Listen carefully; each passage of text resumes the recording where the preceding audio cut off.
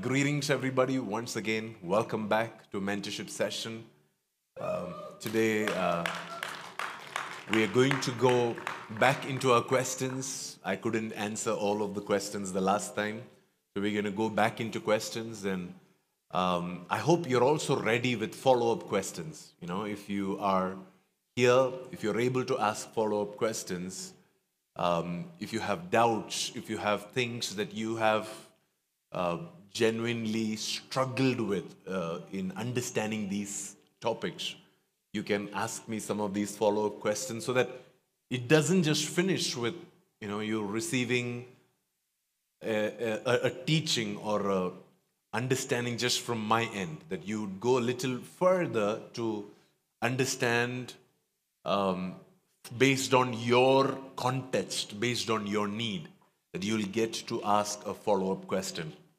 What I'm also going to try and do is I'll also monitor the comments that come on live stream. So if you have a follow-up question online, I will try to speak and I'll try to see if there is a way that I can read out any of these questions as well. How are you all doing otherwise? How has this year been so far for you? Good. Anybody feeling the turmoil? Anybody feeling the darkness surrounding you? It's not as easy as you thought it is going to be, right? So that requires more hard work, that requires more diligence, that requires more understanding, that requires for us to be careful about how we deal with what life throws at us. It requires us to be wise in how we react, what we speak. All of these, it creates a lot of changes in the atmosphere around us, how we react to our circumstances. We can react in fear, or we can react in faith. We can react in a spirit of grace, or we can react in a spirit of condemnation. It's up to us how we react, because the way we react is going to build a system around us. Every word that you're speaking, you're creating a system. You're creating an environment with that word. You're creating a law around you, because you're telling the spirit realm around you, this is what you get out of me every time you provoke me like this. When you hurt me, this is what you get. When you speak down to me, this is what you get. When you challenge me, this is who you will receive from. When you are trying to bless me, this is what you will get back. You're trying to tell the spirit realm around you how you're going to react, how you're going to respond, what are the things that really matter to you, what are the things that really hurt you and don't hurt you. So be very intentional as to how you're going to respond in this season. Amen? Because the enemy is trying to do everything possible. I'm prophetically speaking to you. The enemy is going to try to catch you off guard. That's why Jesus said, be alert and pray. Stay awake, be alert, watch and pray. Constantly keep your eyes open to see what the enemy is doing, what he is speaking, what he is doing. And you're not watching out for the enemy in order to glorify him. Do you understand what I'm saying? Because some of us are so enemy conscious that I feel like we end up glorifying the enemy. That's not what I want you to do. I want you to be aware of the schemes of the enemy and yet not glorify him, yet not give him that weightage, yet not give him that credibility, that glory that he is looking for. He's trying to get you to praise him, even when you're saying, "Oh, the enemy hurt me." You know what you're doing? You're praising him. Because that's his job description, right? What is his job description? He comes to kill, steal, kill, and destroy. So when you say the enemy is killing, you're like, oh, he's doing a good job at what he is supposed to be doing. Do you get what I'm saying? Like when you say, God has been good to me, do you know what you're doing to God? You're praising him. Because God is essentially good. That is his job description. That is what he does in us and for us. He lavishes his faithfulness. He lavishes his goodness upon us. And so when you are constantly talking about the goodness of God in your life, do you know what you're doing? You're praising God. You're adding glory. You're giving credibility to God. But at the same time, when you're constantly saying the enemy is hurting me, he's killing me, is destroying me, you're giving credibility to him. You're praising him, you're giving him glory. So instead, you have to change your language to say, yeah, he's trying his best, but I know the end. I know what season I am in.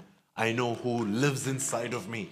I know what will manifest through my words this season. I know who will manifest. I know who will exercise authority through my life in this season. I know it.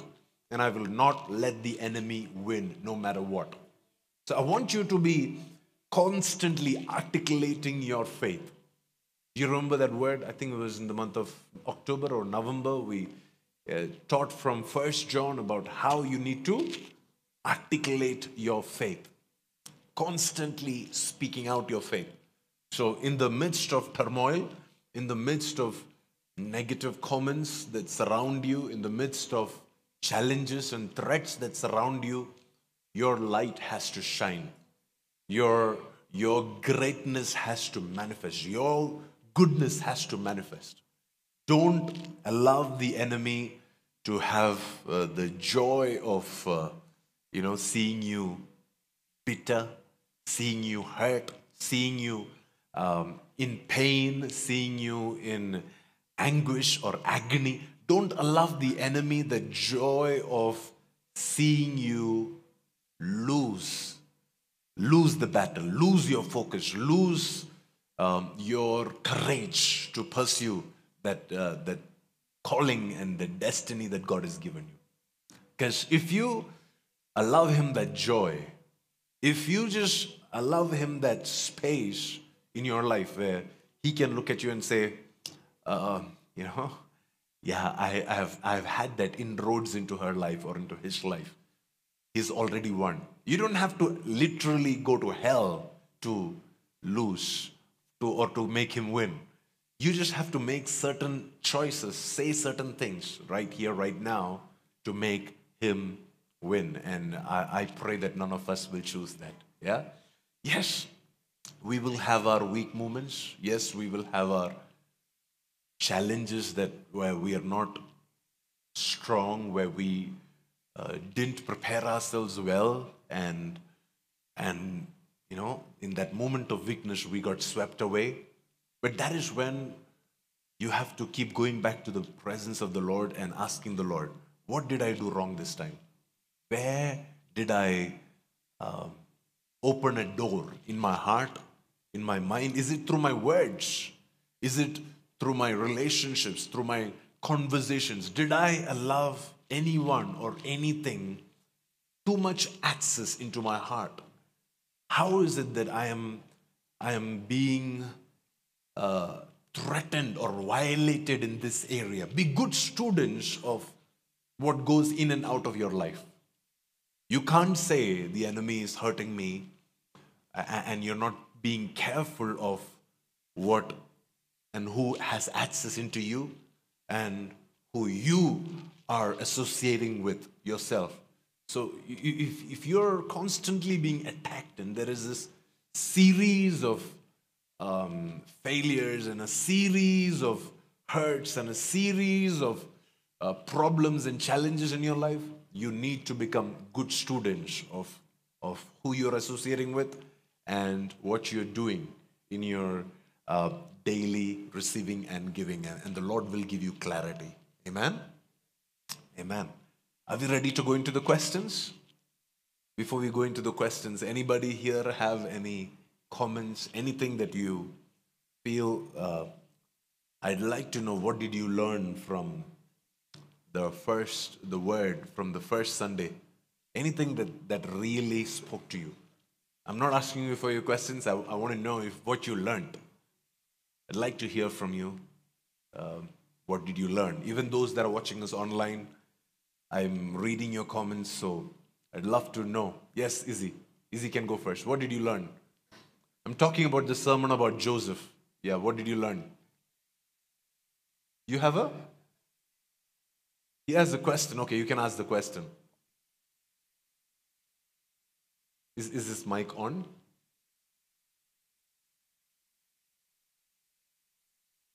Is it on? Okay. No problem. You can use another mic. Somebody with the access to the console, if you can just increase that volume. Yeah. Okay, speak loud. I can hear you.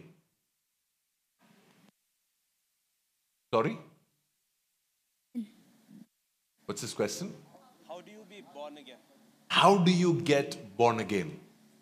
That's a good question to ask, Izzy. Come, sit. I'll teach you. That's good. Why do you ask that, Izzy? Is there a reason why you want to know how to be born again? Is there a reason? No? Okay. His question is, how do you get born again? This was a question, it's not a child's question, in fact.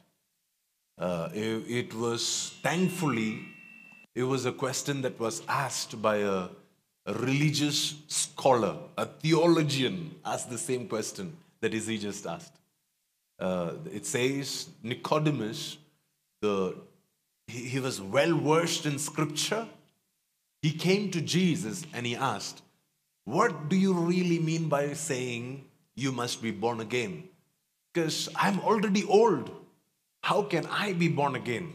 How can I go back into my mother's womb? Because how are we born? We are born from a source that is physical in nature, a physical human being that you can see, somebody who has given birth to you, right? So he's trying to look at this concept of being born again very logically, and he's saying, I know I was born on so and so date and so year. How can I go back in time? How is it possible? Because, see, the problem with many of us is that from the day that we are born till today, we have done so many things that we regret. Don't we? There are so many things that we've said that we want to take back. So many things that we have, so many areas where we have engaged in that we are like, that was a bad choice. So his question is, how can I reverse my trajectory to that point and start my life all over again? He's not only asking, hey, how does this work really, He's also asking, how can I erase my whole life? Because that's what it really means to be born again. Being born again, it's not just a thing of, okay, now I get membership to church if I'm claiming to be a born again Christian. That's not what it is only. Being born again means you get a clean slate, you get a new beginning in your life, you get a brand new start. See, the previous start that you got it from a wrong source.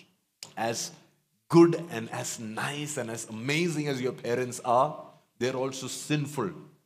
All the way from Adam and Eve, every person who's lived on the earth, all of them have some element of sin in them. And so now today when we commit a sin, we're wondering, how is it that I'm just sinning? How is it how is it that this just comes so naturally to me to lie or to do that or to say that? How is it that just I don't even think or reason, it just naturally comes? It's because that's in our blood. That's flowing in the humanity all the way from Adam and Eve, all the way from Adam and Eve's time. That's why Cain, the Bible says, Cain, he was in the field with his brother Abel. He was upset with Abel, and what did he do? He immediately thought of killing him. He immediately thought of hurting him. He immediately thought of doing something so violent and tragic that will become the first murder in the Bible, the first killing in the Bible. And, he became the first guy to receive such a harsh punishment from the Lord. And how did it all happen? Do you think that, Cain was a bad person? No, there was sin in his blood already. His parents did not commit a murder, but his parents, by their sin, Adam and Eve, by their sin, when they gave birth to Cain, they gave birth, from his birth itself, he was a sinner. It is not the murder that made him a sinner. You understand what I'm saying? The murder was also only a manifestation of the sin that was already in his blood. So you can't say, I have not sinned, or I have not lied, or I have not done something wrong. All of us, the Bible says, all of us have sinned and we have fallen short of the glory of God. Which means there is nobody who is exempt to this sin. This sin that flows from our human parents who are also sinners. That's why when Jesus said, you must be born again, what he was saying is, the way that you're going right now, that is not going to help you have a relationship with God. The way that you're going right now, that is not going to take you to heaven. The way that you're going right now, you're behaving like Adam and Eve. You must be born again of a different source.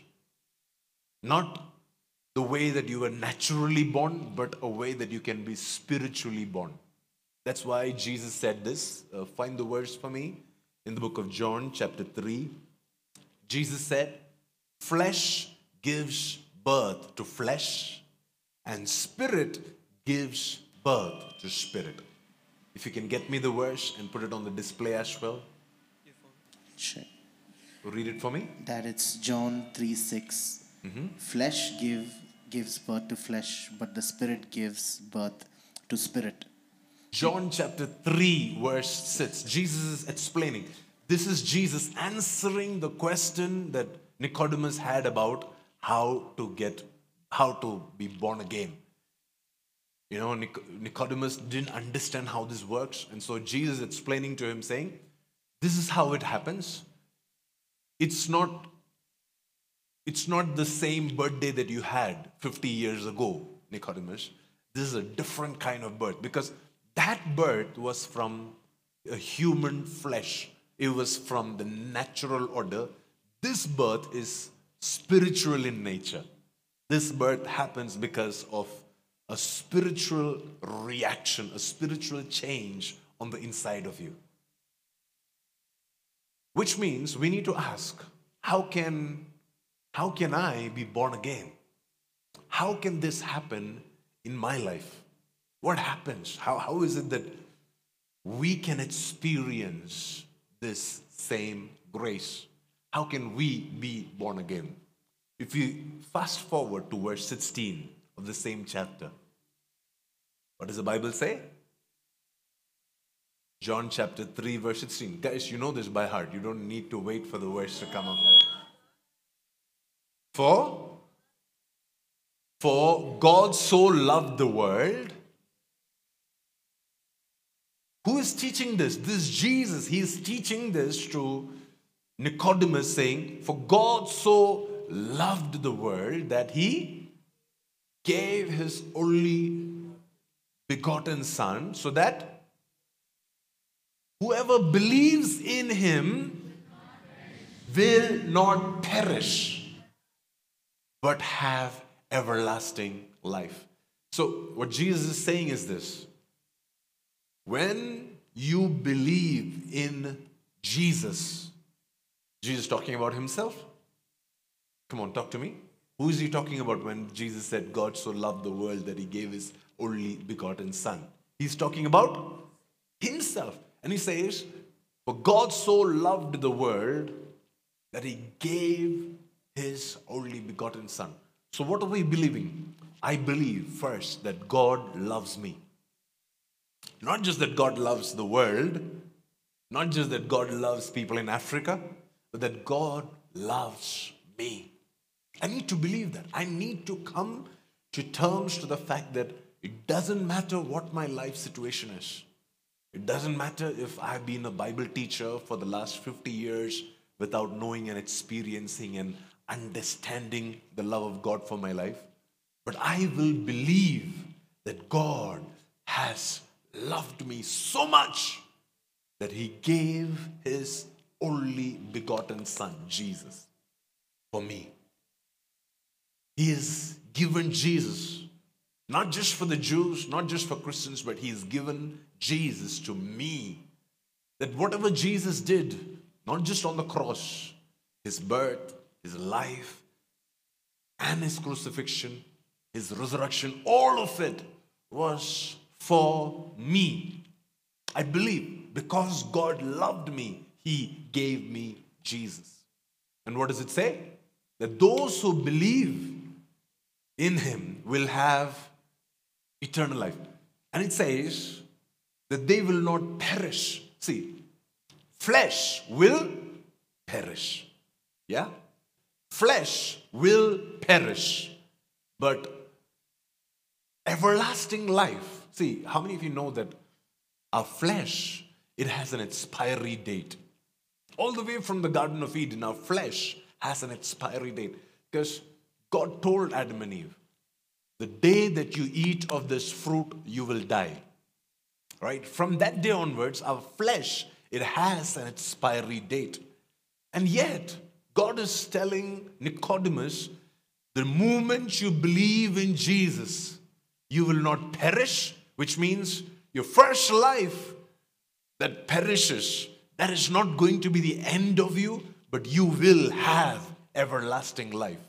Which means you are now going to have a new life that will be birthed inside of you. You will be born again. Amen? Can we read verse 17 as well? John chapter 3, verse 17.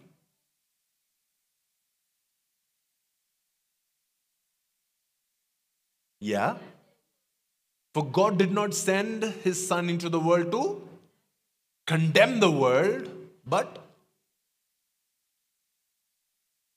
the world through Him might be saved. This is what we need to believe. That the coming of Jesus, it was not to hurt us. Jesus did not come to point fingers at us and say, you missed this, you did this wrong, you're also a sinner, you're a bigger sinner, you're a liar. That's not why Jesus came to us. Why did Jesus come to us? He came to save us, to redeem us, to love us, to show us God's love. Now, when you and I, when we believe this truth about Jesus, when we believe this truth about the Father's love for us, guess what happens to us? We are born again. We are born again. We don't have to be baptized to be born again. We don't have to even have church membership to be born again. We don't need to know Genesis to Revelation by heart to be born again. All that we need to do is believe that Jesus is sent for me. Jesus is the answer to all the sin that there is within me. Jesus is the solution to all my pain, all my worries, all my anxiety, everything that causes fear inside of me. Jesus is the answer. The problem is, so many of us Christians who claim to be born again don't know this. Because we think, okay, I am a born again Christian because I am obviously baptized, you know. In which year?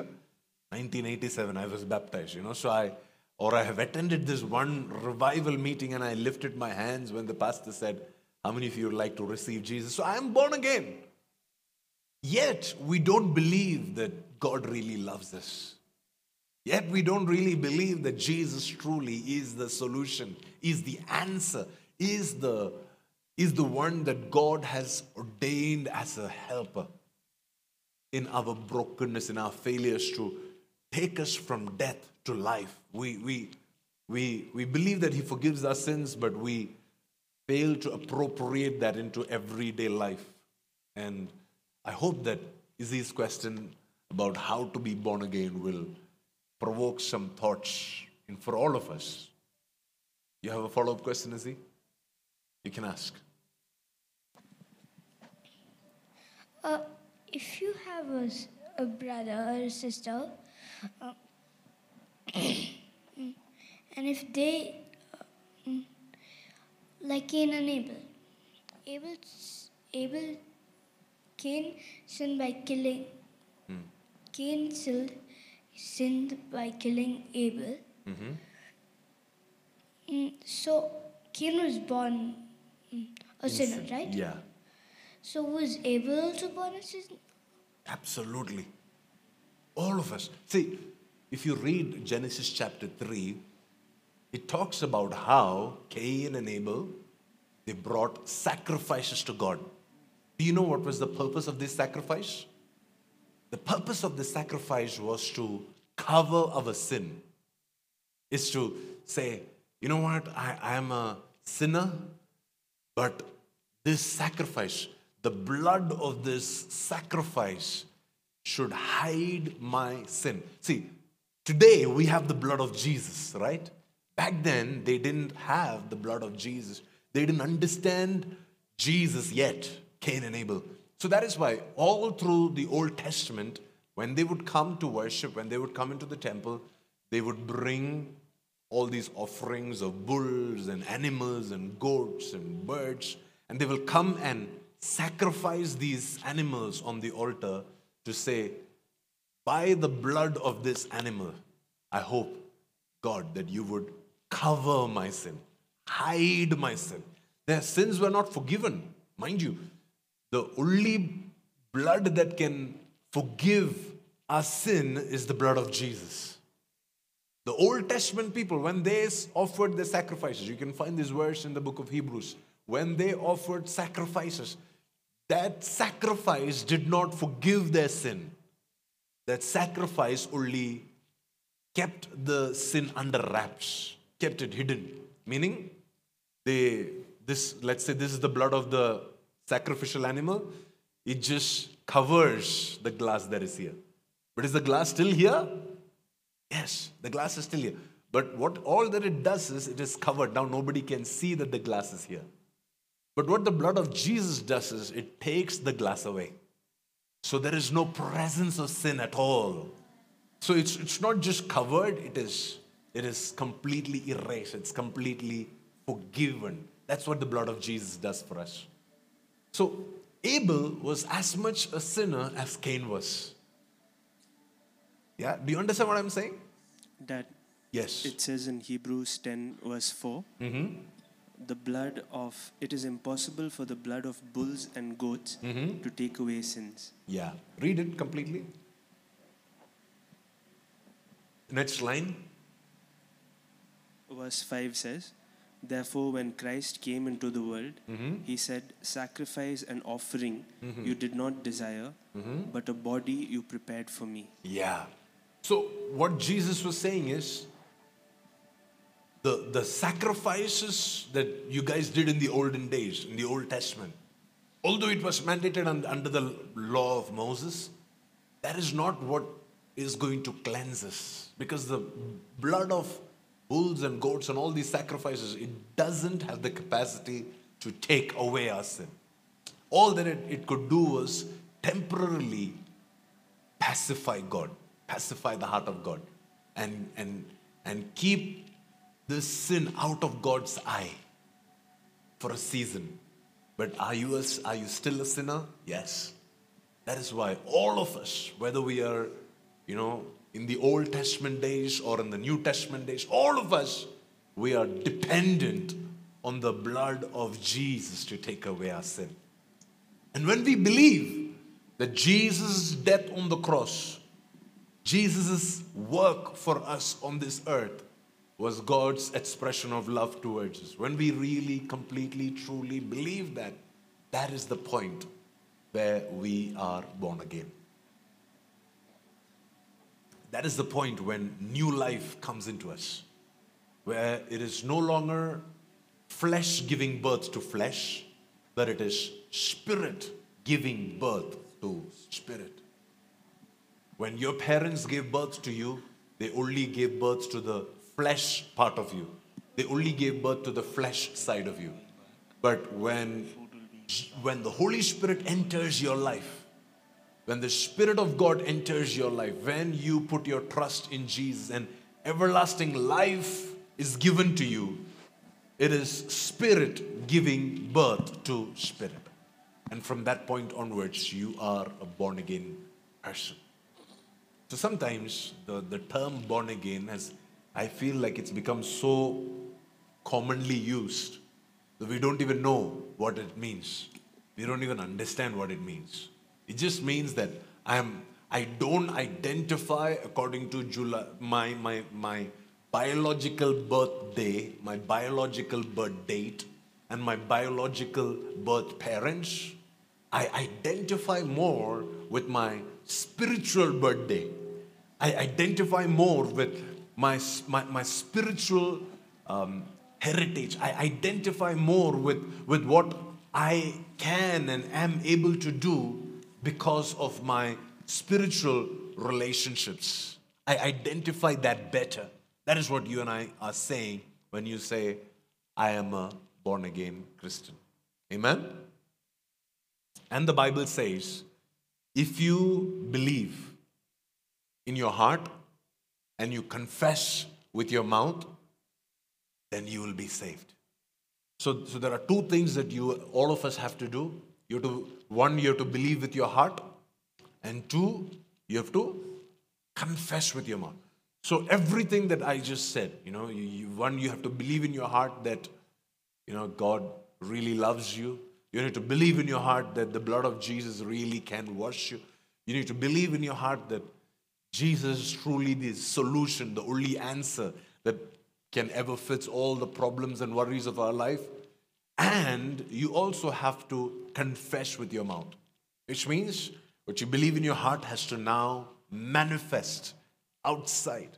So when you get baptized, what you're also doing is you're confessing your faith publicly. You're professing your faith publicly. What you believe in your heart, you're saying it in front of everybody, saying, I belong to Jesus. I am a child of God. I am saved. I have Jesus living in me. That's what you're doing when you, get into the water and then you say, here I am. I've received Jesus Christ as my Lord and my Savior. Amen? Yes, Izzy. You have another question? One last question? Okay. I have one. Okay, you can ask. One last question. Go ahead. One last. It's okay. Two more. Two more? Yeah. Okay. You can ask them together. The first question is,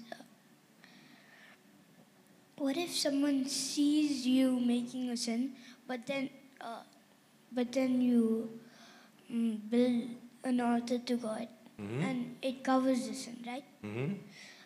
But if someone sees it, they'll still remember. Okay. So how will it cover if they still remember? You see, that's a very deep question. You have no idea how deep that question is. Because God forgets our sins, but people don't. God, the Bible says He forgets the fact that you ever lied. Can you imagine God saying, I'll forget it? Can God forget something? Come on, technically, is it possible that God is like, oh, I had forgotten about this? But God is saying, I will remember them no more. It's almost like He's saying, as far as the heavens is from the earth, that's how far I have separated your sins from you. Can you imagine? That's what God says about our sins. And yet, Hebrews 8 verse 12, it says, and I will forgive their wickedness, and I will never again remember their sins. I will never again remember their sins. But the problem is, people will remember. And sometimes the enemy can use the voices of people in your life to make you feel guilty, to make you feel low, to make you feel like you're a bad person. The enemy can constantly make you feel, less good about yourself. So even when the blood of Jesus has washed you, covered you, taken care of your life, if you would believe the words of what people say, then those doubts can come back in.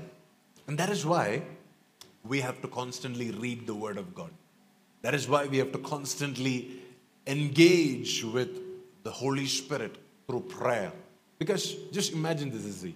If I'm talking more with people than with God, then who will I believe more? People or God? People, of course, right? Because out of 24 hours in a day, 20 hours I'm hearing people talk to me about how bad I am, how I am a, sinner, and how I have these challenges, these problems. I'm constantly thinking about it in my head. The only way to defeat that is for me to talk to God more, hear His heart more. When I read the Word, when I read the Bible, for example, I just shared this scripture. What was that? Hebrews chapter 8, verse 12. Hebrews chapter 8, verse 12. The Bible says, God will remember my sins no more. The Bible says, God will not consider these mistakes that I have done. When I constantly keep meditating on what God has spoken, what God has said, what will happen is that I begin to believe God's heart for our life. I begin to believe God's voice for me.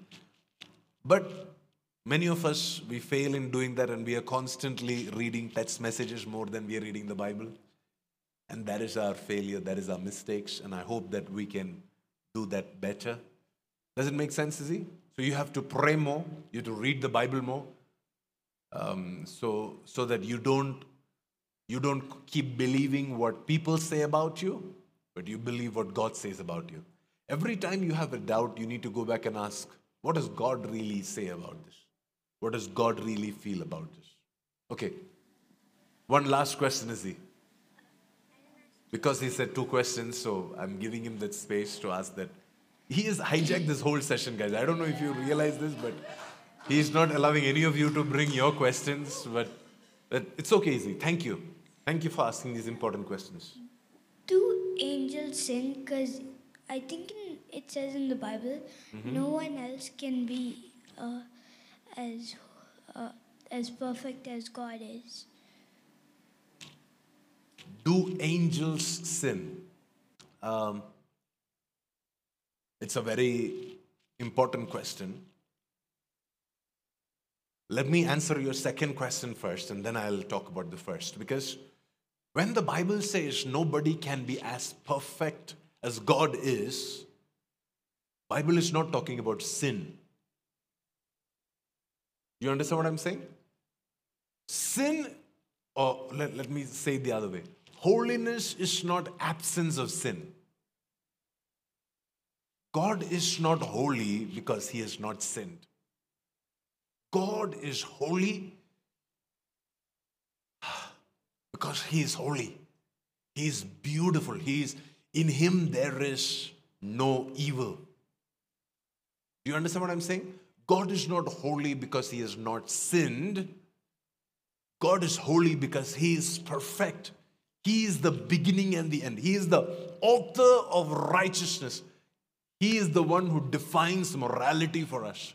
He is the supreme one, the one who is on top, who knows it all, who understands it all, who is infinitely wise, infinitely understanding. God is there, right? God is perfect. He is the ultimate revelation of righteousness. He is the ultimate revelation of holiness. He is the ultimate revelation of beauty. That is what makes Him holy, holy, holy. That's why the angels are singing, holy, holy, holy is the Lord God Almighty.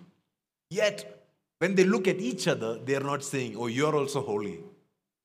You know why? Because they're comparing themselves with the holiness of God. They're like, there's no way we are as holy as God is. Because He is far more righteous. He is far more beautiful than we are. He is holy. We are not. So that's the reason why we can never compare angels or even ourselves with the holiness of God. The holiness of God is because it's not because He does not sin. It is because He is perfect. He's the best, right? Now, coming back to your initial question, do angels sin? Yes, they do. The Bible says about how angels got kicked out of heaven because of their sin. The chief of them was Lucifer. Satan was one of the best angels in heaven, but he sinned. He rebelled against God. And so angels do have a capacity to sin. In the days of Noah, the one reason why the flood came was because there was sin in, like angels were sinning along with human beings. That is the one reason why God had to destroy the whole world with a flood. So, can angels sin? Absolutely. They have the capacity to sin. They have the capacity to rebel against God. God has not made any of His creations without the capacity to disobey Him. You understand what I'm saying? All of creation, the reason the creation, when scripture talks about how the trees of the field, they clap their hands. Scripture talks about how the heavens declare the glory of God. If their worship is genuine, it is because they have the capacity to not worship. For example, if I make a robot that always talks good about me, will you believe that robot? No. Why? Because I have programmed the robot to talk good about me. I programmed the robot in such a way that no matter what happens, no matter what I say or do, he will only say good about me. So that's not praise. That's propaganda. That's what most of our media channels are today. That's not genuine report. But if this is a person who has the capacity to rebel against me and still declares my glory, then I can put it in my word saying, hey, the heavens declare the glory of God. The one reason why the angels, their worship is genuine is because they have the capacity to not worship God. They have the capacity. They have the will to not submit to God. And that is why their obedience to God, their worship to God is genuine. And that the same thing applies to us today. God is not going to force any of us to, just bow down, kneel down, and just, no second chances, no option. God's not going to force Himself on any of us. And the reason being that God wants our love for Him, our worship for Him to be genuine. Not to be fake, but to be genuine, to be 100% from our heart, from what we really desire. So coming back to your first question, is the angels can sin?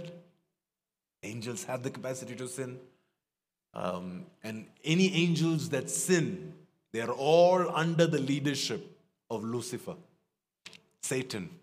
See, the thing with sin is that it has to be because somebody or something is influencing you. Even us, when we sin, it is because somebody is influencing us, somebody is speaking to us. Sin cannot happen when there is no provocation from an external source. There has to be a provocation from the external source. In the Garden of Eden, things were right, things were perfect, till the serpent came. Till the serpent came and started giving an advice, started a full marriage counseling session with only Eve, and said, let me teach you how to do your marriage well.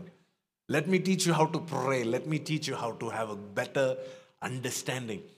And that presence of that serpent is what caused sin to enter in. So, anybody that sins is under influence of someone else. Is under influence of, for example, when you and I sin, do you know whose influence we are in? We are under the influence of our grandfather and grandmother, Adam and Eve. They are influencing us even today. With the blood that flows in our veins, it comes all the way from the Garden of Eden. We are under their influence.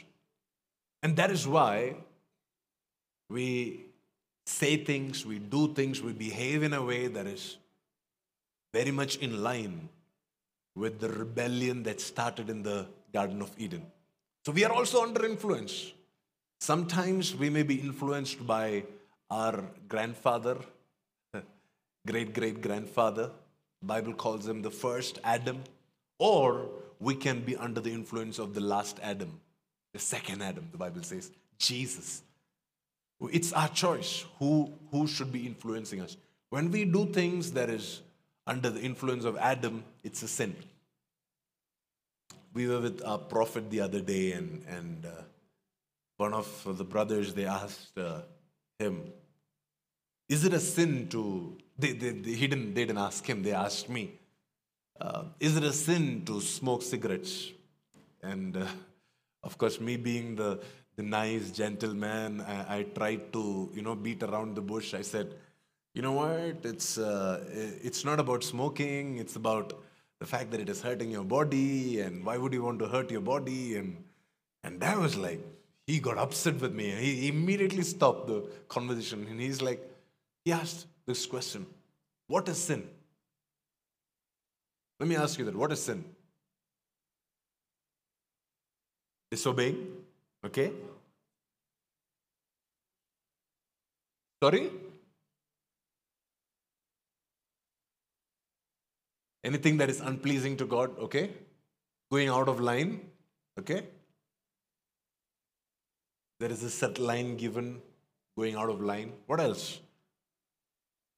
Come on, guys. We've been in church for so long and we don't know what sin is. Anything that is influenced by Satan, okay? Missing God's mark. Sin, the literal meaning of the word sin is missing the mark. That's what it is. Missing the mark. Like you're aiming at a particular point. If you have an arrow, you're trying to aim at a particular point, you miss that mark, you have sinned. You have erred. You've missed the point.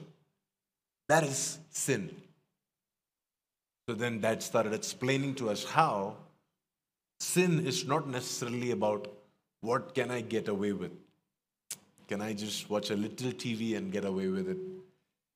Can I just tithe this much amount and get away with it and not be called a sinner? Can I just not do this and get away? Instead, it's about, did I miss the mark? Did I miss the mark? For example, if you were supposed to be praying at this point and you did not pray, but you thought you can do something more useful, guess what happens? You've just sinned. You've missed the mark.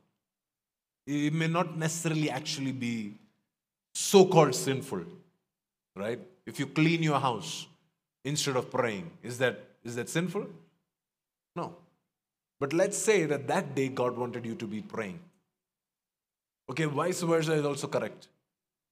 That day God wanted you to clean the house. But then you're like, I have to just pray. Everybody's on the pray app, you know. And there are so many people on the pray app. How can I not show myself? You know, even if I'm not praying, I have to be online there, you know. Yeah, some of us, we are online all the time. That's amazing. But I hope you are praying also.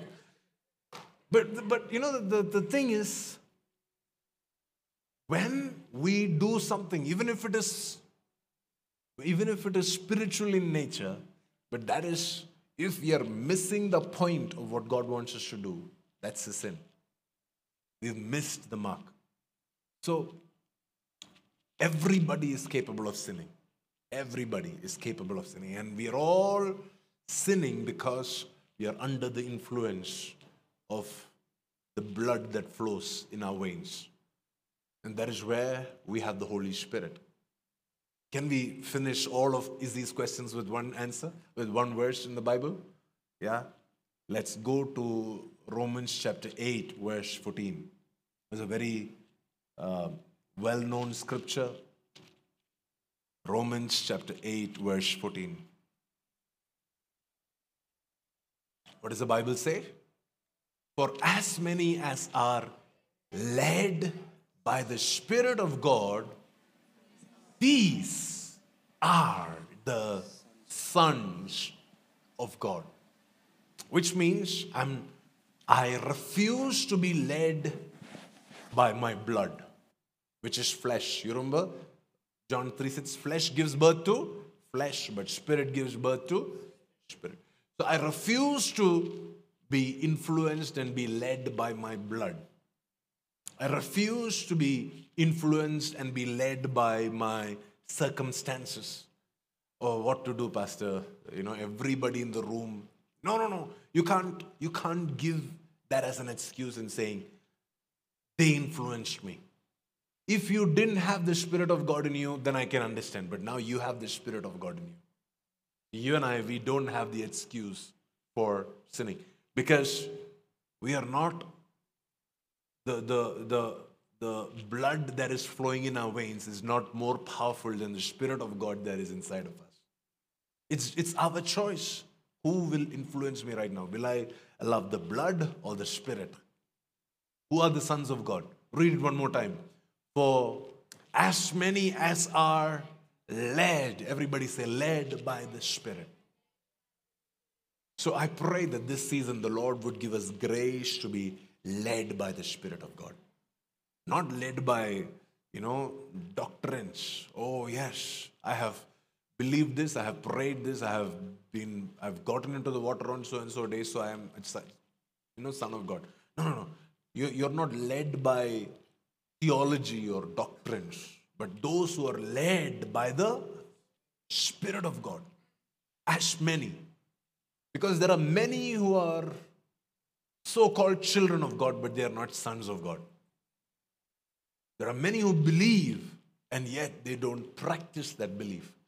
So the best way we can really avoid a lot of traps in our life is to be constantly led by the Spirit of God. Constantly. Everything that you do, could you ask the Lord, is this something that you have in mind for me? I'll tell you my experience. Every time I have not asked the Lord His opinion about something, I have erred. I have made a mistake. I have said things, done things, engaged in things which missed the mark, which on the outside it may not even look sinful, but it was sinful. Why? Because we missed the mark. And that's true about all of us. I hope that we can redefine sin to be not just something that we will, be very nice and spiritual about it, but we say, okay, this is something that everything in my life, everything that I do, it has to be a result of a close relationship that I have with the Holy Spirit. So, when you go back today, the first question you ask is not, What should I eat? What time should I sleep? The first question you should ask is, what is the Holy Spirit speaking to me today? What is the Holy Spirit doing in my heart today? What is He releasing in me right now? How can I be sensitive to His heartbeat for my life? One more time, say that scripture with me. I know it's not on the screen. Don't put it on the screen. I want you to get it by heart. But as many as are led by the Spirit of God, these are the sons of God. One more time, Romans 8:14. For as many as are led by the Spirit of God, these are the sons of God. One more time, Romans chapter 8, verse 14. For as many as are led by the Spirit of God, these are the sons of God. So, no matter what you have to say to justify your actions, if it is not led by the Spirit of God, denounce it.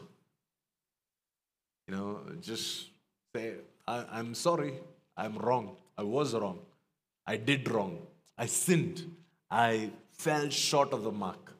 That was not what God had intended me to do, and that's not the standard that He has kept for me to live by. Amen? Amen. Thanks to Izzy. Yes, Partha. Said about Joseph, like we know the point from the pit to transition from to the palace, like how you say, like how, like we see the difference. But one thing we see that when it happens, he didn't go back to again Israel. He waited for the all. I believe he waited for the family, or he waited for his brother to come back. Like something like same if happens. So what would be response? Like we should wait for the particular God's time. Like we see that Joseph waited. He not gone to again to their family or relative, but I believe he waited and he prayed for them. So same thing happens. So what would be the from pit to palace? Like what would be our response? Like. So your question is, when God blesses you, should you go back to the pit, or is that what you're asking? Yeah, if God bless you, he waited in Egypt. He not gone to meet to his parents or his brother, but he waited, let them come, and then that is my real question. Like, so sometimes the reason I'm saying, sometimes some people consistently like putting hearts and give you consistently the thing situation happening. Like if you're pouring love, they are hurting you. If you're pouring love, they are hurting you. If you're pouring love, so one another like you, they're giving you slap and one another slap. So on that note, like when we see the life of Jesus, he wait and take a pause. He said, I will not go, definitely. When they come back, I will show their love. I think that is the wise way to do things. When you see that somebody doesn't have the capacity to love you, to honor you, you can take a step back. You can draw boundaries around yourself. In the name of love, you don't have to allow people to constantly trample on you. See, David honored Saul, but he didn't stay in the palace saying, okay, you have more javelins to throw at me, here I am. Oh, this time you throw a javelin, next time try throwing a hammer at me. He didn't sit there. He stayed away. Did he still honor Saul? But he stayed away. So, not every time does honor require for you to stay in the same location and stay in the same atmosphere where you're being hurt and abused. There are some places where you should not run away from. One is, even if you feel like God is hurting you, don't run away from God. You can express it to Him. You don't have to run away from God. Your marriage, don't run away from your marriage because you're feeling hurt. Your church, or the man of God you've been blessed with, if you're convicted that this is your house, that this is your spiritual home, then unless somebody sells you out from here or kicks you out of the church, don't run away. Because that's not what Joseph did. Joseph did not take things in his own hand and say, okay, these guys don't understand my vision. Let me go start my own palace ministry. That's not what Joseph did. He waited for him to be literally kicked out of the house. You know, he was not by his own choice. He told this to the guy who was in the prison. He said, I didn't come here by my own accord. You know, I was forced into doing this. I was forced into slavery. So that's not how you receive help. That's not how you respond to hurts. But every other relationship other than these three, what are the three relationships that I mentioned? Your relationship with God, your marriage, and the church, your spiritual parents and your church where God has placed you. These three relationships, don't run away from these three relationships. Stay faithful and receive help, you know. But any other relationship that is outside these three relationships, if there is hurt coming, if there is pain coming, you have the right to draw a boundary around yourself and just, you know, walk away to not be in that environment again. And when it is the right time, when it is the right season, God would bring them, you know, to acknowledge that you are not bad. When is the right time? Sometimes that right time may happen on this side of eternity. Sometimes it may happen in heaven.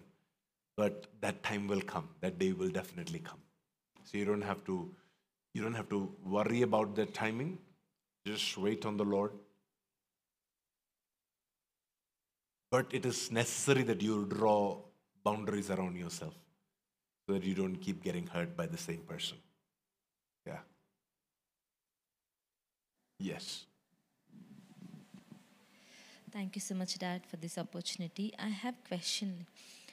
How can I discern that which is my battles and which are not mine? I mean to say, many times I heard if I pray for someone for some issue, I heard that like if I pray for any area, I heard that this is not given to me. Like how can I discern that whether this person or this area or this issue is given to me to pray, to battle, or not? Like, how do you arrive to that battle? Yes. Like, No. my question is, who introduced the battle to you? Like, did somebody text you and say, pray for me for this one thing? Or Yes. did you read it in the newspaper that this is happening? I need to pray about it. Or did you hear a word from the Lord saying you need to pray about it? How do you, what happened? What mode did it arrive to you? Some from family, some from friends. It's a request, prayer request. Okay. A prayer request comes to you. So your question is, should you take it up as your battle? I don't think you should. You should become a good intercessor. You should become a good, a good prayer warrior for that person. You can stand in the gap and say, Lord, please help. Lord, please have mercy. You know, Abraham, he was a good intercessor for Sodom and Gomorrah. But never did he say, okay, I'm going to Sodom and Gomorrah. I'm willing to die in the fire and the rain. Did he do that? No. That is saying, oh, this is my battle. This is my city. I embrace the fate of the city, because it's very dangerous to embrace a battle which is not yours. Because the fate of the battle will also become your fate. So you can still be a good, righteous, faithful friend of God like Abraham was, and stand in the gap for a Sodom and Gomorrah from the outside without embracing that thing as your own battle. Whereas when it came to Lot, do you know what happened when it came to Lot? Come on, guys, tell me the story. You know the story. There was somebody who captured Lot. What did Abraham do? He entered the battle. He put his life on the line. He didn't just stand and pray saying, God, if it's your will, can you please bring Lot back? When it was Lot, he went in full force saying, guys, let's go. He took all the 300 people, at the 350 people, I think, in his, sorry? 380 or 318? 318 people in his household, trained warriors in his household. He said, this is our battle. This is Lot we are talking about. We can't let this man go. This is part of, my history. This is going to be part of my destiny. I have to engage in this battle. So Abraham knew when to engage in a battle and when to not engage in a battle. Abraham knew. And it is also because of certain covenant relationship. Because if you study the relationship between Abraham and Lot, Lot followed Abraham when Abraham heard the voice of God. God didn't call Lot, God called Abraham. When Abraham obeyed God, Lot said, where you go, I will go. Yes, halfway down the line, he found the gulab jamun of Kamnahalli better than, the biryani in Hormaogra. So he said, okay, let me settle in Kamnahalli. There are more outlets there. There are more food places. This prayer center in Hormaogra, it doesn't look very appealing. Guys, I'm just contextualizing. Please, nothing wrong with Kamnahalli. Like Lot just lost his direction halfway. But Lot was somebody who, like Ruth, she said to Abraham, like Ruth said to Naomi, Lot said to Abraham, you know what? I want to follow you. I don't know much about this God that you're following. I've not heard his voice. I have not had that encounter that you have had that encounter. But I'm going to be by your side. I just want to be with you. That's the reason why I believe Abraham put everything on the line to go out for Lot. So if you find somebody like that in your life who is willing to follow God's instructions for you, and they are clung to you, they're held on to you, you put yourself on the line to fight for them, no problem. But please don't die for Sodom and Gomorrah. If it is for Lot, no problem. If you have people, you should understand, as pastors, we are constantly surrounded by people that we love. We are very compassionate towards them. But I'll tell you this honestly, I don't put myself on the line for everybody. I don't. All the pastors here, I'll give you the same advice. All of our pastors watching, we have Pastor Sapna and Augustine watching from Delhi. Any of our pastors watching, let me give you the same instruction. Don't put your life on the line for everybody.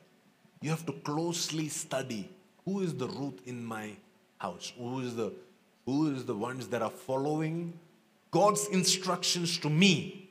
When the Lord is leading me to go to Bethlehem, who are the ones that are clung tightly to me? They are the ones that I'm going to put everything on the line to fight for. But if there are people that are, just there, they are maybe even part of my assignment, I will pray for them. I will stand in the gap for them. I will wage warfare for them. I will intercede. I will bargain with God for them. But I will never say, Lord, here I am, take me. So that's the difference. Are there more criteria? I'm sure there are more criteria by which you would know if somebody is your assignment or your battle or not. There was this one story in the Bible where David, he's very upset with Nabal. You know this story? Where David, the Bible says he was so upset with Nabal and he's like, this guy, he He didn't give me food. I'm upset with him. I am going to go kill him. I'm going to go hurt him. You know, David, in a way, he was offended, personally offended, that Nabal didn't serve him food, that Nabal didn't do what he wanted him to do. So he was engaging in battle because of a personal offense. Abigail met him halfway into the journey and said, "Why do you want to take the blood of this man on your hands? Let this guy go." Guess what happens? The guy dies. God fights for David. It would have been wrong for David to engage in this battle. I think that some of our battles that we engage in, it's just pure emotional things. Oh man, I heard this story. I have to now pray for everybody who is addicted to drugs. But do you have the grace for it? Do you have the unction for it? You stand, you pray, you definitely do what Abraham did to Sodom and Gomorrah. Don't do what Abraham did to Lot. There's a big difference. Yeah? You have to always discern how much should I give myself? How much should I keep back and how much should I give myself? That's a good question. Over to Dave. I'll come back to you. Dave. Sorry. We have 2 questions online. Yeah. It says, in regards to speaking in tongues, can you please elaborate a few things? I have 2 questions. 1, tongues in the context of a newcomer to church. 2, the role of tongues in the life of a believer. Question 1, how do we use this powerful gift for our blessing and yet not let this be a roadblock for someone who walks into church for the first time to experience Jesus? And what is the wisdom we need to practice in regards to tongues in church when we have newcomers? Question 2, what to do as a pastor when I see someone who has been in the church for a long period and growing but hasn't yet received the gift of speaking in tongues? Do we continue to encourage them to believe for it, or are we to conclude that tongues is not for every believer? This is from Pastor Augustine. Okay. That's a good question. I'll tell you the big difference between praying in tongues in the church, in the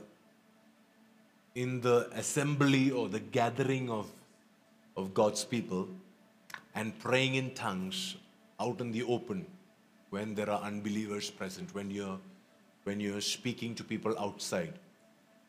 Praying in tongues is very powerful. I've done a full session on this. I don't know if you guys remember that.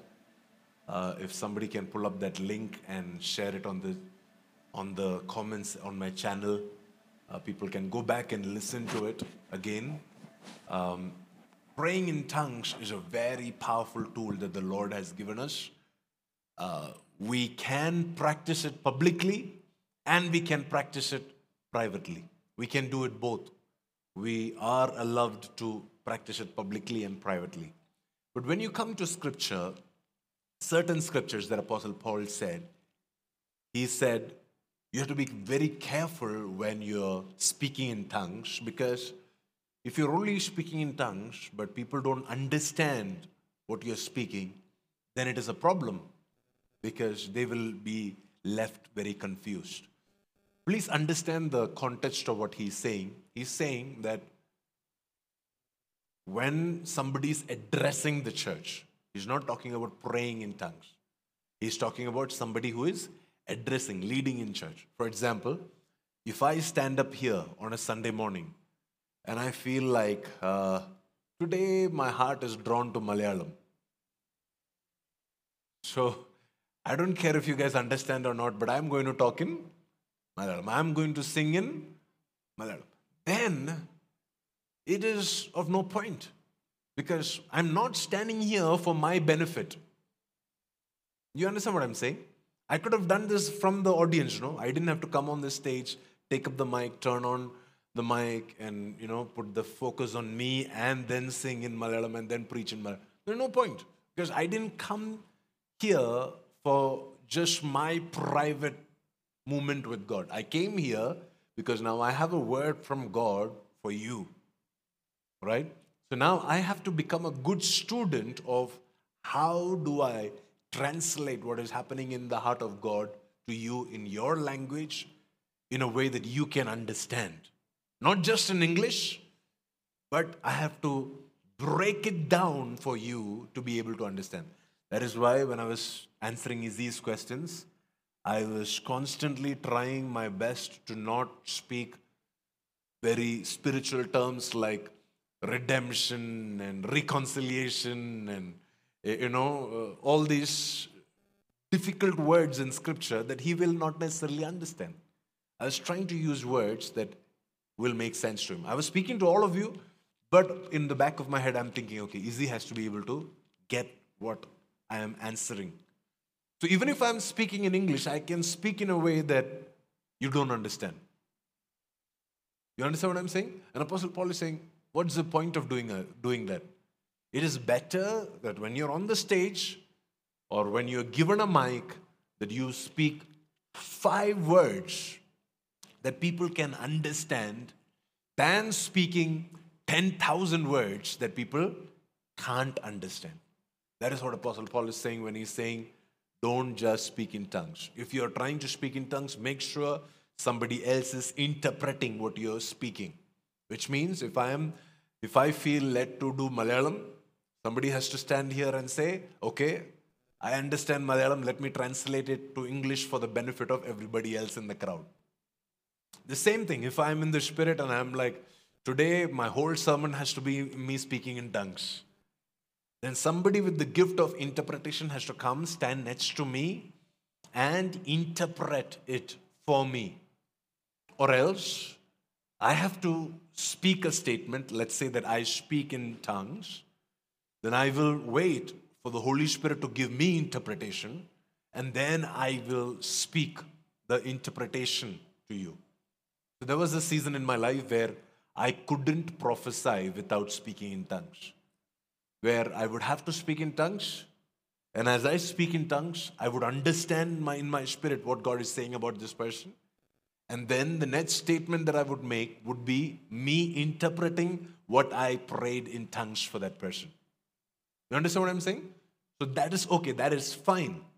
But if I stand up here just taking up the whole service, just preaching in tongues, just speaking in tongues. So Paul, when he said don't preach in or don't speak in tongues, he was trying to bring order in the church service, in saying, you know what? Don't use a language that doesn't make sense to newcomers, to people who don't understand what you're saying. But honestly speaking, the people that come to our churches today, they don't have a problem with us speaking in tongues as much as they have a problem with us assuming that they know everything from the Bible. You're like, then God said in the book of Ecclesiastes that this is how the son has to... I mean, they have no idea what you're talking about. You're so disconnected from them when you're sharing the heart of God. That is a bigger hindrance than you speaking in tongues for a few minutes. You understand what I'm saying? So it is not just the powerful act of speaking in tongues which is an hindrance to newcomers. It is also our inability to discern where this person is in his walk with God, in his relationship with God. Sometimes you will not know. I mean, the bigger we grow as a church, the harder it becomes for us to discern or understand everything and everybody. But as you stand, there are some Sundays when I've come up, I have felt like I have to take longer to explain certain things. Like the Sunday when I was preaching on governance, the first Sunday, I had come fully prepared to finish the word in 60 minutes. I had my target in my head, 60 minutes. But when I started, I felt like the receptivity was so poor that I had to take time to explain certain things. So even though I had planned, This verse to this verse, first 15 minutes. This verse to this verse, next 15 minutes. I had planned it properly. But when I came up, the first, for 30, 45 minutes itself was what I should have shared in 5 to 10 minutes. The whole story of Joseph, what he experienced at home. The reason I had to engage in it longer was because I just saw so many of the things that I was saying bouncing back. Like, okay, I need to take more time. So for me, it is a little opposite to how it is for Dad. Dad, the more you engage with him and speak to him, the more he will give you. For me, the more you don't engage with me, the longer I'll preach. For Dad, the more hungry you are, the longer he will preach. For me, the less hungry you are, the longer I preach. So if you want me to finish my sermons on time, come with a very hungry heart. Yes, come with a very receptive heart. Then it becomes easier for me to teach you But when I sense that, okay, this is not helping somebody, this is not making sense to somebody.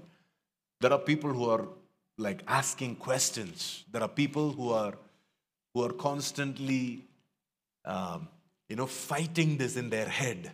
That is when I'm like, okay, now I have to go down to scriptures, give them more proof. So then there'll be scriptures and stories that I had not originally planned to share, that I'll pull it out and then I'll begin to talk about it. Why? Because I don't want to be that guy that is just speaking in tongues and nobody gets it and just goes away. I want to be somebody who is very sensitive to what is happening in this environment and give in accordance to what is being understood. Coming back to the topic of speaking in tongues. Can we speak in tongues when unbelievers are in our church services? I think yes, we can speak in tongues. It is because there are different kinds of speaking in tongues. There is a praying in tongues, and there is a preaching or prophesying in tongues, right? Can we all pray in tongues? Can we all sing in tongues? Yes, we can. But singing and praying is to the Lord, right? But preaching and prophesying is to people. So the singing and praying part, can we do it even when unbelievers are here? Absolutely, we can do it. Yeah, they will not understand every bit of it. Like there are going to be so many elements of church service which they will not be able to understand 100%. But speaking in tongues is a very powerful element that in fact, Apostle Paul says, don't stop anybody, don't forbid speaking in tongues. Which means we can come in a service like this and we can go, all out in tongues. And it is very, very powerful. Yeah? But at the same time, if we don't help make it sense for people, if we don't translate it for people, many of the times, I don't know if you've noticed this, when the prophet, when he's ministering to us, he will say, can everybody start speaking in tongues? Yeah? 30 seconds later, he will begin to give us information. And you know what happened? When you were speaking in tongues, you were speaking mysteries in the atmosphere. All of us, when we are speaking in tongues, we are unlocking certain things. We are making it easier for the translation to flow later. So speaking in tongues in a public service is as powerful as speaking in normal, regular language. Especially when we are speaking in tongues, depending on the Holy Spirit. Sometimes I'll also be honest to admit that in the Pentecostal church, speaking in tongues has also become a ritual.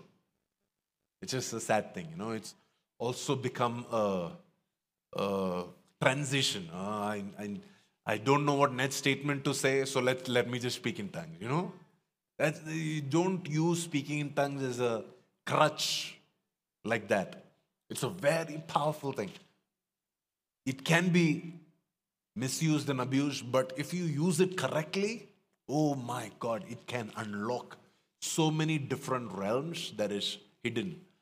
This particular teaching, that somebody has shared it on I think somebody from the media team, they've shared it in the comments. I hope that somebody can also share it on the channel. You have to go back and listen to that teaching. I think we did it during uh, COVID times, the early COVID times, I feel. And it was a teaching where I didn't have much hair. I look much more saner in that video. But the word is as powerful. So please go back and re-listen to that teaching on speaking in tongues. It's something that you can, listen to it and study, and because all of it is based on scripture. And as you listen to it again, let some of those keys be freshly activated for you. And so, speaking in tongues, we should not forbid it, we should not stop it. We should be mindful of new people coming into our churches, but at the same time, we should not be not speaking in tongues because new people are coming in. Okay, we have to learn to interpret it for them, translate it to them. Where we have to help them understand why we do what we do. The thing is, many people say, oh, wait, Paul said we prophesy in part. Oh, it is only in part, so don't prophesy. No, that's not the solution. The solution is saying, okay, Lord, yes, we prophesy in part, but will you give us a little more? Will you give us more information? Yes, we speak in tongues. Paul didn't say, okay, absolutely stay quiet. He said, if you want to really, preach in tongues, then ask for interpretation. So if I ask you to go pray for somebody and you only prayed in tongues for them, then you need to ask God for interpretation of what you prayed. Is it possible that all of us can interpret? Absolutely. It is absolutely possible. For me, how it happens is I pray in tongues and then I immediately allow the Lord to speak through me. And I begin to speak by faith. And then, to my surprise, so many times this has happened, so many times that the next few things that I start speaking, it is so powerful, it is so unique, it is so different. It is not what I would have planned or prepared to say. It is something I know and I know and I know that is coming from the heart of God. So it's a good principle, especially when you don't know what to pray for somebody. Like if some of you have come to me after a church and said, please, Pastor, pray whatever is on your heart, you'll immediately hear me speaking in tongues. Sometimes, if I have something already on my spirit, I'll release it. But if I don't have something, especially when you hear me speaking in tongues, it's because, my mind is, blank. I don't have anything to give you. I'll immediately go back to the Lord and saying, Lord, release something. I'll speak in tongues, and then I will begin to interpret what I heard, what I sensed in my spirit while I was speaking in tongues. Apostle Paul also says, when you pray in tongues or when you sing in tongues, your mind is unfruitful, which is also a reason why it is very normal to be distracted while being in tongues. Have you had this? You can be speaking in tongues while watching Netflix. Yeah. I've seen this.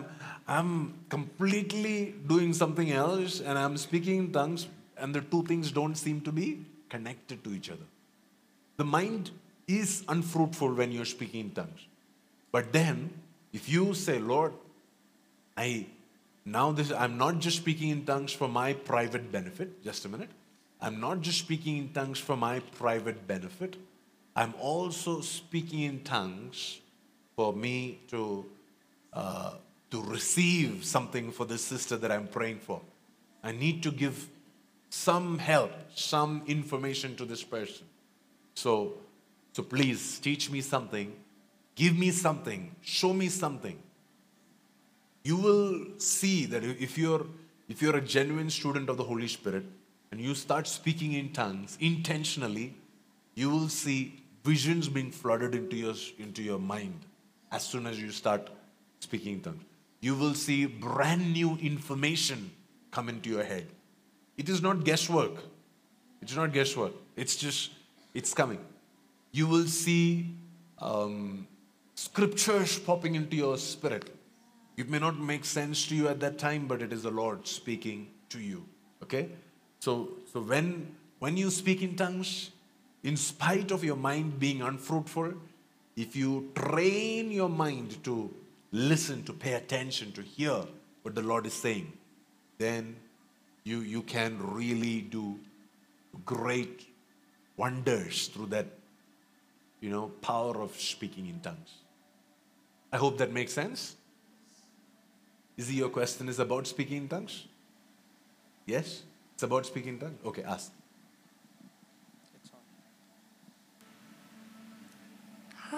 How is your mind unfruitful since speaking in tongues is a good thing, then how is your mind unfruitful? See, when I say the mind is unfruitful, see, this is what I mean by saying I have to translate it. Because you guys understood what I mean by saying mind is unfruitful because I'm quoting a scripture. But it didn't make sense to him. See, I'll explain to you what I mean by saying mind is unfruitful. What I mean is that your mind is not understanding what you're speaking, or your mind is not connected to what you're speaking. So I can be constantly speaking in tongues while my mind is focused on something else. Like in my mind, I'd be thinking about, I have to go home and eat a shawarma. And I'll be speaking in tongues. I'll be saying, okay, I have to meet so-and-so person after this. But I'll be speaking in tongues. So that's what Apostle Paul, this is in the Bible, by the way, in 1 Corinthians chapter 11 or 14. This is in 1 Corinthians chapter 14, where Apostle Paul says, when we pray in tongues, when you speak in tongues, your mind is not fruitful. Or meaning to say, your mind is not engaged right now with the information that you are releasing through your mouth. So it is very possible that your mind and your mouth can be in two different thought process. There are two different things that is happening, one in your mind, one in your mouth. That is very possible. And Apostle Paul is saying that when you speak in tongues, that is true 100 times.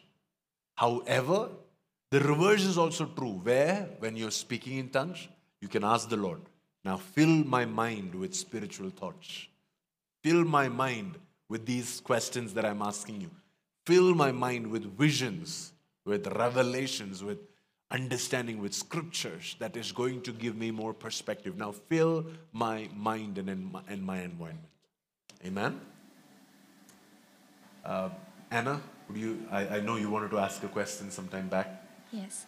So thank you, Easy. First, it is a follow-up question according to Easy.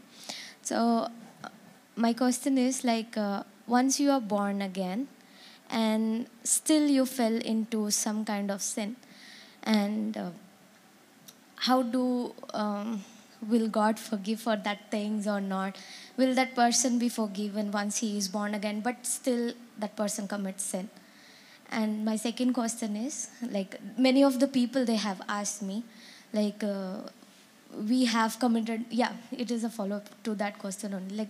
We have committed sin after born again. So can we take baptism one more time? Okay, that's a good question.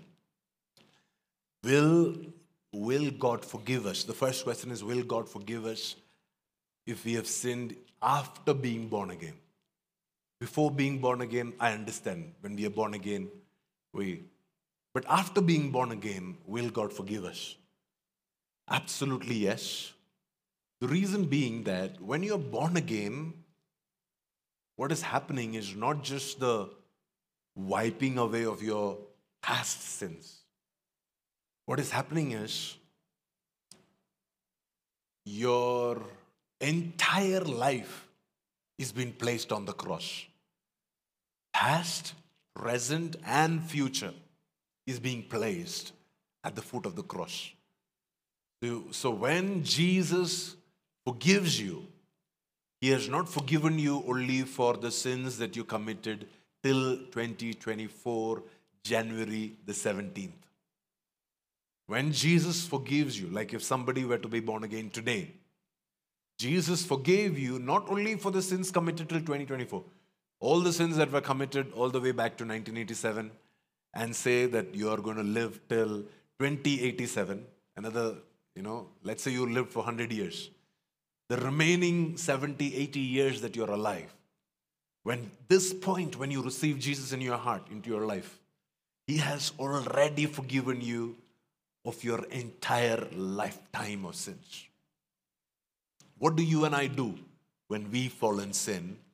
Is we take it back to God. We confess our sins to the Lord. We say, Lord, I missed the mark this time. Thank you for showing this to me. I should have been cleaning my house. Or I should have been praying. I missed the mark. I'm sorry about this, Lord. I was not sensitive to the leading of the Holy Spirit. I'm sorry about this. And I repent of my sin. I confess my sin. I open my life back to the Lord. I bring it back to the Lord. And I say, Lord, forgive me one more time. I'm not even saying you will forgive me now. I know you've already forgiven me. Because when I was born again, when I put my faith in Jesus, you've already forgiven me. Thank you for forgiving. Now what is going to happen is the blood of Jesus, it is going to wash away all my sin. Can we read that scripture? This is 1 John chapter 1 and verse 9. I think it's verse 9. 1 John chapter 1 verse 7, 8 and 9.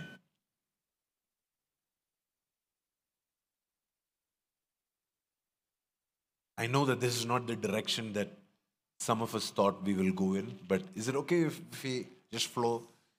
That's why these mentorship sessions are supposed to be. I'll come back. We can flow wherever the Lord leads us. Yeah. I'm not going to say, okay, no, this topic is too small or this topic is too big. Let's talk about everything. Yeah. I'll come back next Wednesday. Am I here next Wednesday? I think I'm here next Wednesday. Yes. So I'll be back here next Wednesday and we'll continue. But I'd like us to do this week after week. I'm on a point, you see, so I'm going to read this scripture. It's necessary that we understand these spiritual truths. That we understand what God is saying, what God is trying to speak to us. Because our foundation is not based on what tradition says. Our foundation is based on what the Lord says. Okay? Let's read scripture. Verse 7. Let's begin with verse 7. Let's begin with verse 7, okay? But if we walk in the light as He is in the light, we have fellowship with one another, and the blood of Jesus Christ, His Son, cleanses us from all sin. So what do we have to do? We have to walk in the light. Why? Because He is in the light. 2, we need to have fellowship with one another. Which means if there is something that is stopping our fellowship with one another, then we have to get rid of those things so that we can have fellowship with one another. And if we are willing to do these two things, the Bible says the blood of Jesus Christ, His Son, cleanses us from past sins, future sins, or present sins. No. All sins. Knowing sins, sins that are conscious, we are conscious about, intentional sins, unintentional sins, sins that have a evil motive behind it, sins that don't have it. All sins can be cleansed when we walk in fellowship. All sins can be cleansed when we walk in the light, when we receive the truth. you know what's happening right now as I've been teaching the word to you? Light is coming to you. Everything that is hidden, everything that is dark, everything that is covered is being exposed. You're receiving light. That's why it says, if we walk in the light. Now, I have brought you the light. Now it's up to you. It's your choice if you're going to now walk in the light or you're going to rebel and go the other way. Yeah? If you walk in the light as He is in the light. Second, if we have fellowship with one another. So, if you're just walking in the light, but you refuse to have fellowship with one another, you're like, no. I'm too important to associate with one another. I don't like anchor groups and all. I'm like, I'll just come to church for the 2 hours and get out of there. I don't want anybody to know me. I don't want to know anybody else. I will not share my prayer request with anybody. I don't want to be accountable about my life. I'll just, me and God, direct connection, no in-betweens. The Bible says your sins will not be forgiven. Did you read this as I'm reading it? What does it say? We have to have fellowship with one another. So, do you know when you gather together to eat biryani and you have fellowship, there is laughter, there is joy, there is communion. You know what's happening? Your sins are being forgiven. In fact, that is why the Bible says, whenever you eat or drink, you should remember the death of Jesus. You have to remember. We just make that one small cup that we have in church on Sunday morning as the most sacred point. In fact, it's not supposed to be only for that small wafer and small cup. The first century church, their communion happened every meal. Did you know that? That is why Paul was complaining, saying, guys, some of you are coming and finishing everybody else's food. If you're so hungry, why don't you eat at home and come? He is not talking about a small wafer and 10 ml of wine. He is talking about having meal together in church. So if it was us, if it was in our day and time, Paul would say, do you know the biryani represents the body of Jesus? Please don't think this is blasphemous, but he would also say, do you know the Coke represents the blood of Jesus? Honestly, I'm just contextualizing it to our day and time. Every meal that we have together, every time we eat together, we fellowship together, it has the power to cleanse our sins because we are proclaiming the body and the blood of Jesus. So, the next time you have anchor group, have some good food. You can, don't put the burden on the person hosting. Every day, you to say, okay, I'll bring something to, munch, or I'll bring something for everybody to drink, and let's have fellowship. Okay? It's meeting without eating is cheating. So, let's have some really solid fellowship in church, okay? Yeah, I see all the amazing revelations. Nobody clapped, I spoke about food. There is so much joy in the house, and so let's make sure to have fellowship, because that fellowship has the capacity to bring healing. It has the capacity to bring forgiveness.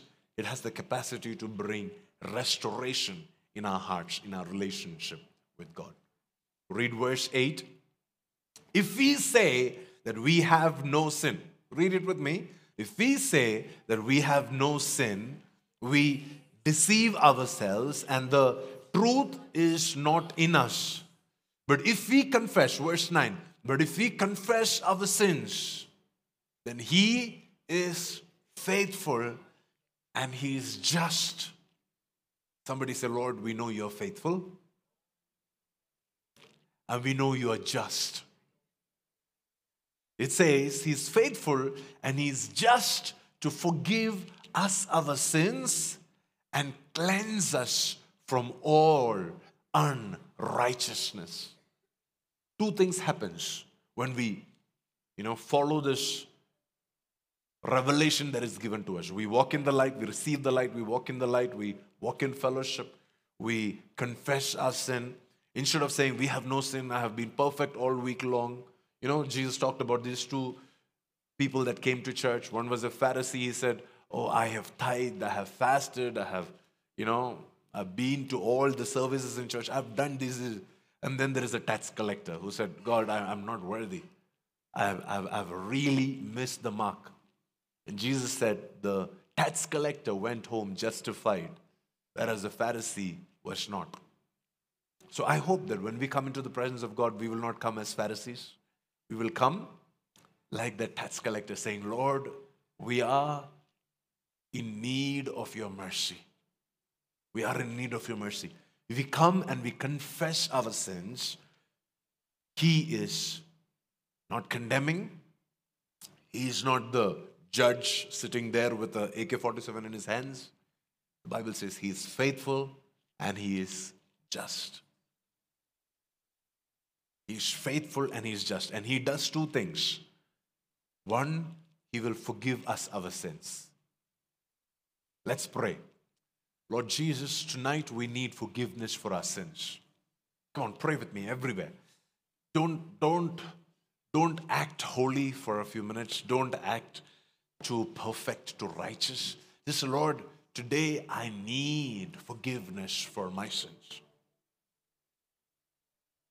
There are so many times this last 1 week that I have missed the mark. Where I have touched things that I should not have touched. Where I have eaten the fruit that was not supposed to be for me. As beautiful as the fruit was, it was not meant for me to eat that. That was not supposed to be my portion. I missed the mark. So will you forgive me my sins? Will you forgive my sins, Lord?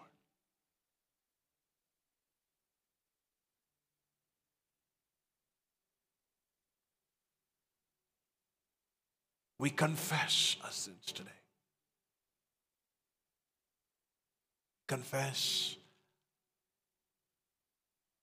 We confess our pain, our hurts, our failures, our weaknesses, our brokenness. We confess them.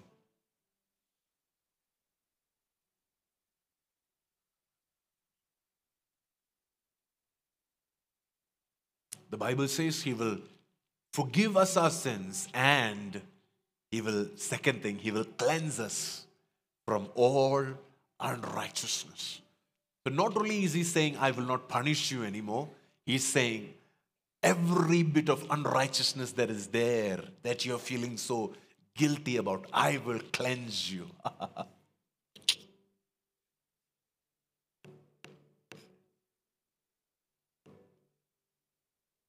I need that. I need that. Every bit of unrighteousness, He says He's going to cleanse us. Oh, the blood of Jesus.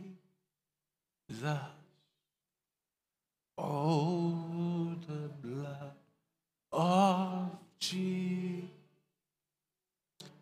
There is healing in the blood of Jesus. There is healing in the blood of Jesus. There is healing in the blood of Jesus. It washes me white as snow. Oh, the blood of Jesus. Oh, the blood of Jesus. Oh, the blood of Jesus. It washes white as snow. Lord, we thank you for the forgiveness and the cleansing that is happening in this place. We thank you for all of our friends and family, our spiritual sons and daughters, all of our churches that are tuned in. I pray that this evening's meal that they have will be a meal of restoration. It'll be a meal of redemption. It will be a meal of healing. The cup and the bread, the bread and the wine, it will not hurt them. It will bless them. It will bring holiness. It will bring a portion of heaven into their home. Labasiki ramando laborobo labanderebe.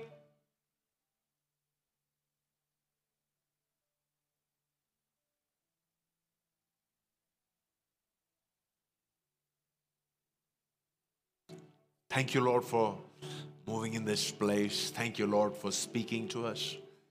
Thank you, Lord, for filling us afresh with this grace of forgiveness, this grace of cleansing. We receive this healing power. We receive this healing strength. And in Jesus' name we pray. Amen.